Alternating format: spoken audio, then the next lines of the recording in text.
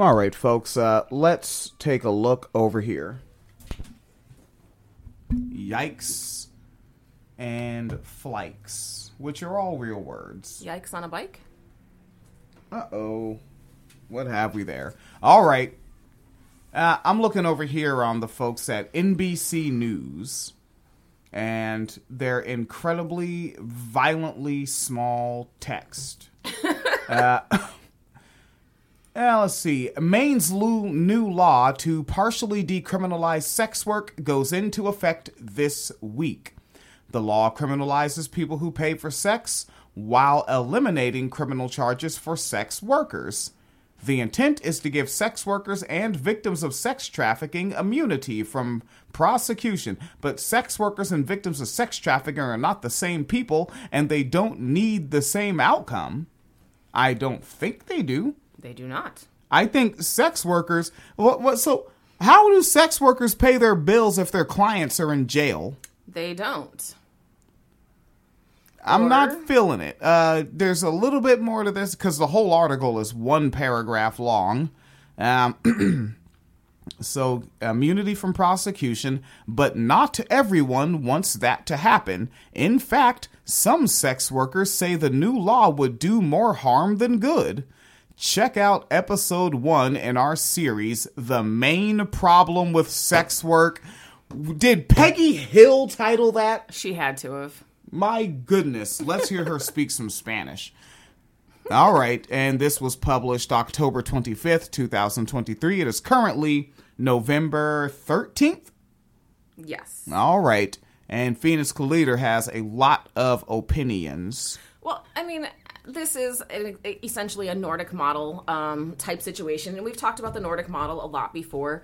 But, of course, you know, folks may not know or may not really understand, because on its face, it sounds like a good thing to say, okay, well, we're not arresting sex workers. That's going to keep sex workers safe. Unfortunately, that's not really how the Nordic model works in practice, right? So because the clients are criminalized, that essentially still means that you're going to be under police surveillance. And keep in mind, when it comes to sex workers, a lot of prostitution-related arrests are not necessarily prostitution-specific arrests. I think a lot of folks don't know that, right? So a lot of workers who work outdoors, they'll get like jaywalking tickets. They'll get, stopped for loitering.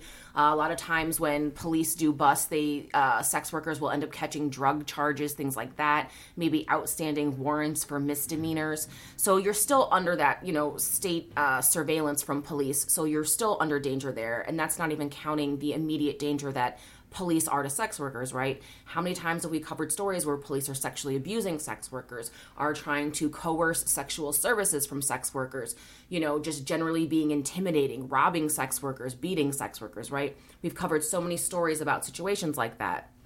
So like increased police encounters do not keep sex workers safe, and that is essentially what this bill is promoting by still keeping clients criminalized. You're still keeping a high rate of interactions between police and sex workers. The other thing is that other prostitution-related charges are still illegal. So even if technically selling services, right, the basic, what you would assume in a prostitution charge, right, I'm offering you, this particular sexual activity for this amount of money for this duration of time, that's not criminalized, but everything around it still is, right? So we have examples. This is very prominent actually in Nordic countries, which is where the Nordic model originated, Norway, Sweden, so on and so forth, that, for example, landlords were being targeted to say, hey, if you rent space to sex workers, you're going to be charged with pimping and trafficking type charges, right? This means that if you work in a brothel, even though by selling services you're not doing anything illegal, whoever owns the brothel can still risk getting some sort of charges like living off the proceeds of prostitution. This is, if you remember a couple years ago, the case with I forgot what sports team he owned when he got arrested for that at the Robert Kraft at the massage parlor situation, right? Police said that they were investigating because they thought there was trafficking. They couldn't find any trafficking, but sex workers still got arrested, still faced charges. The person who was renting out the facility was charged with living off the proceeds of prostitution, right? And so, this happens if you happen to, live with an adult who helps pay your bills, right? Like roommates or a partner, they're living off the proceeds of prostitution. Somebody who is maybe driving you to, to where you're going to meet a client or picking you up, they're now legally implicated. Another big one that we see are people who run, screening services, right? Where you can be like, okay, this client wants to see me. Can you run a background check on him and make sure that, they're as safe as possible for this type of work? Those people are still criminalized. So everyone who is your support system is still criminalized. Everything that's prostitution adjacent is still criminalized. You're still under the same amount of police surveillance, but people are counting this as a win by saying, but at least you won't get arrested for a prostitution charge.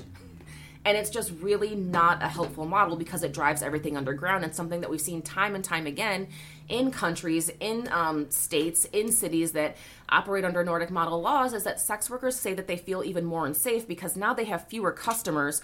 So they have fewer customers, it's harder to turn people down, right? If you go from having 100 potential inquiries to having 50 potential inquiries, now you have to take those more seriously. You may be coerced into doing something that you don't want to do. You may end up, taking less money for a particular act than you normally would. You may have to do less screening. And so ultimately it makes sex workers more unsafe. And of course, with migrant sex workers, they still get deported, even though technically they've done nothing illegal. All in all, it's just very smoke and mirrors to say it's protecting sex workers because now they can't be arrested, when in fact they still can be arrested for prostitution adjacent charges, when in fact their support system and the people who help them can still be arrested on adjacent charges. It's not nearly as helpful as it is claimed to be. So, and they're doing it in Maine, and I want to say I hope for the best, but historically, we already know what's going to happen. We've seen it play out in multiple countries across the world, and it's never been a net positive for sex workers, particularly the most marginalized sex workers among us.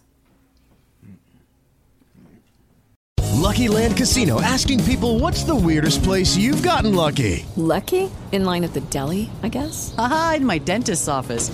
More than once, actually. Do I have to say? Yes, you do. In the car before my kids' PTA meeting. Really? Yes. Excuse me, what's the weirdest place you've gotten lucky? I never win and tell. Well, there you have it. You can get lucky anywhere, playing at LuckyLandSlots.com. Play for free right now. Are you feeling lucky? No purchase necessary. Void where prohibited by law. 18+. Terms and conditions apply. See website for details.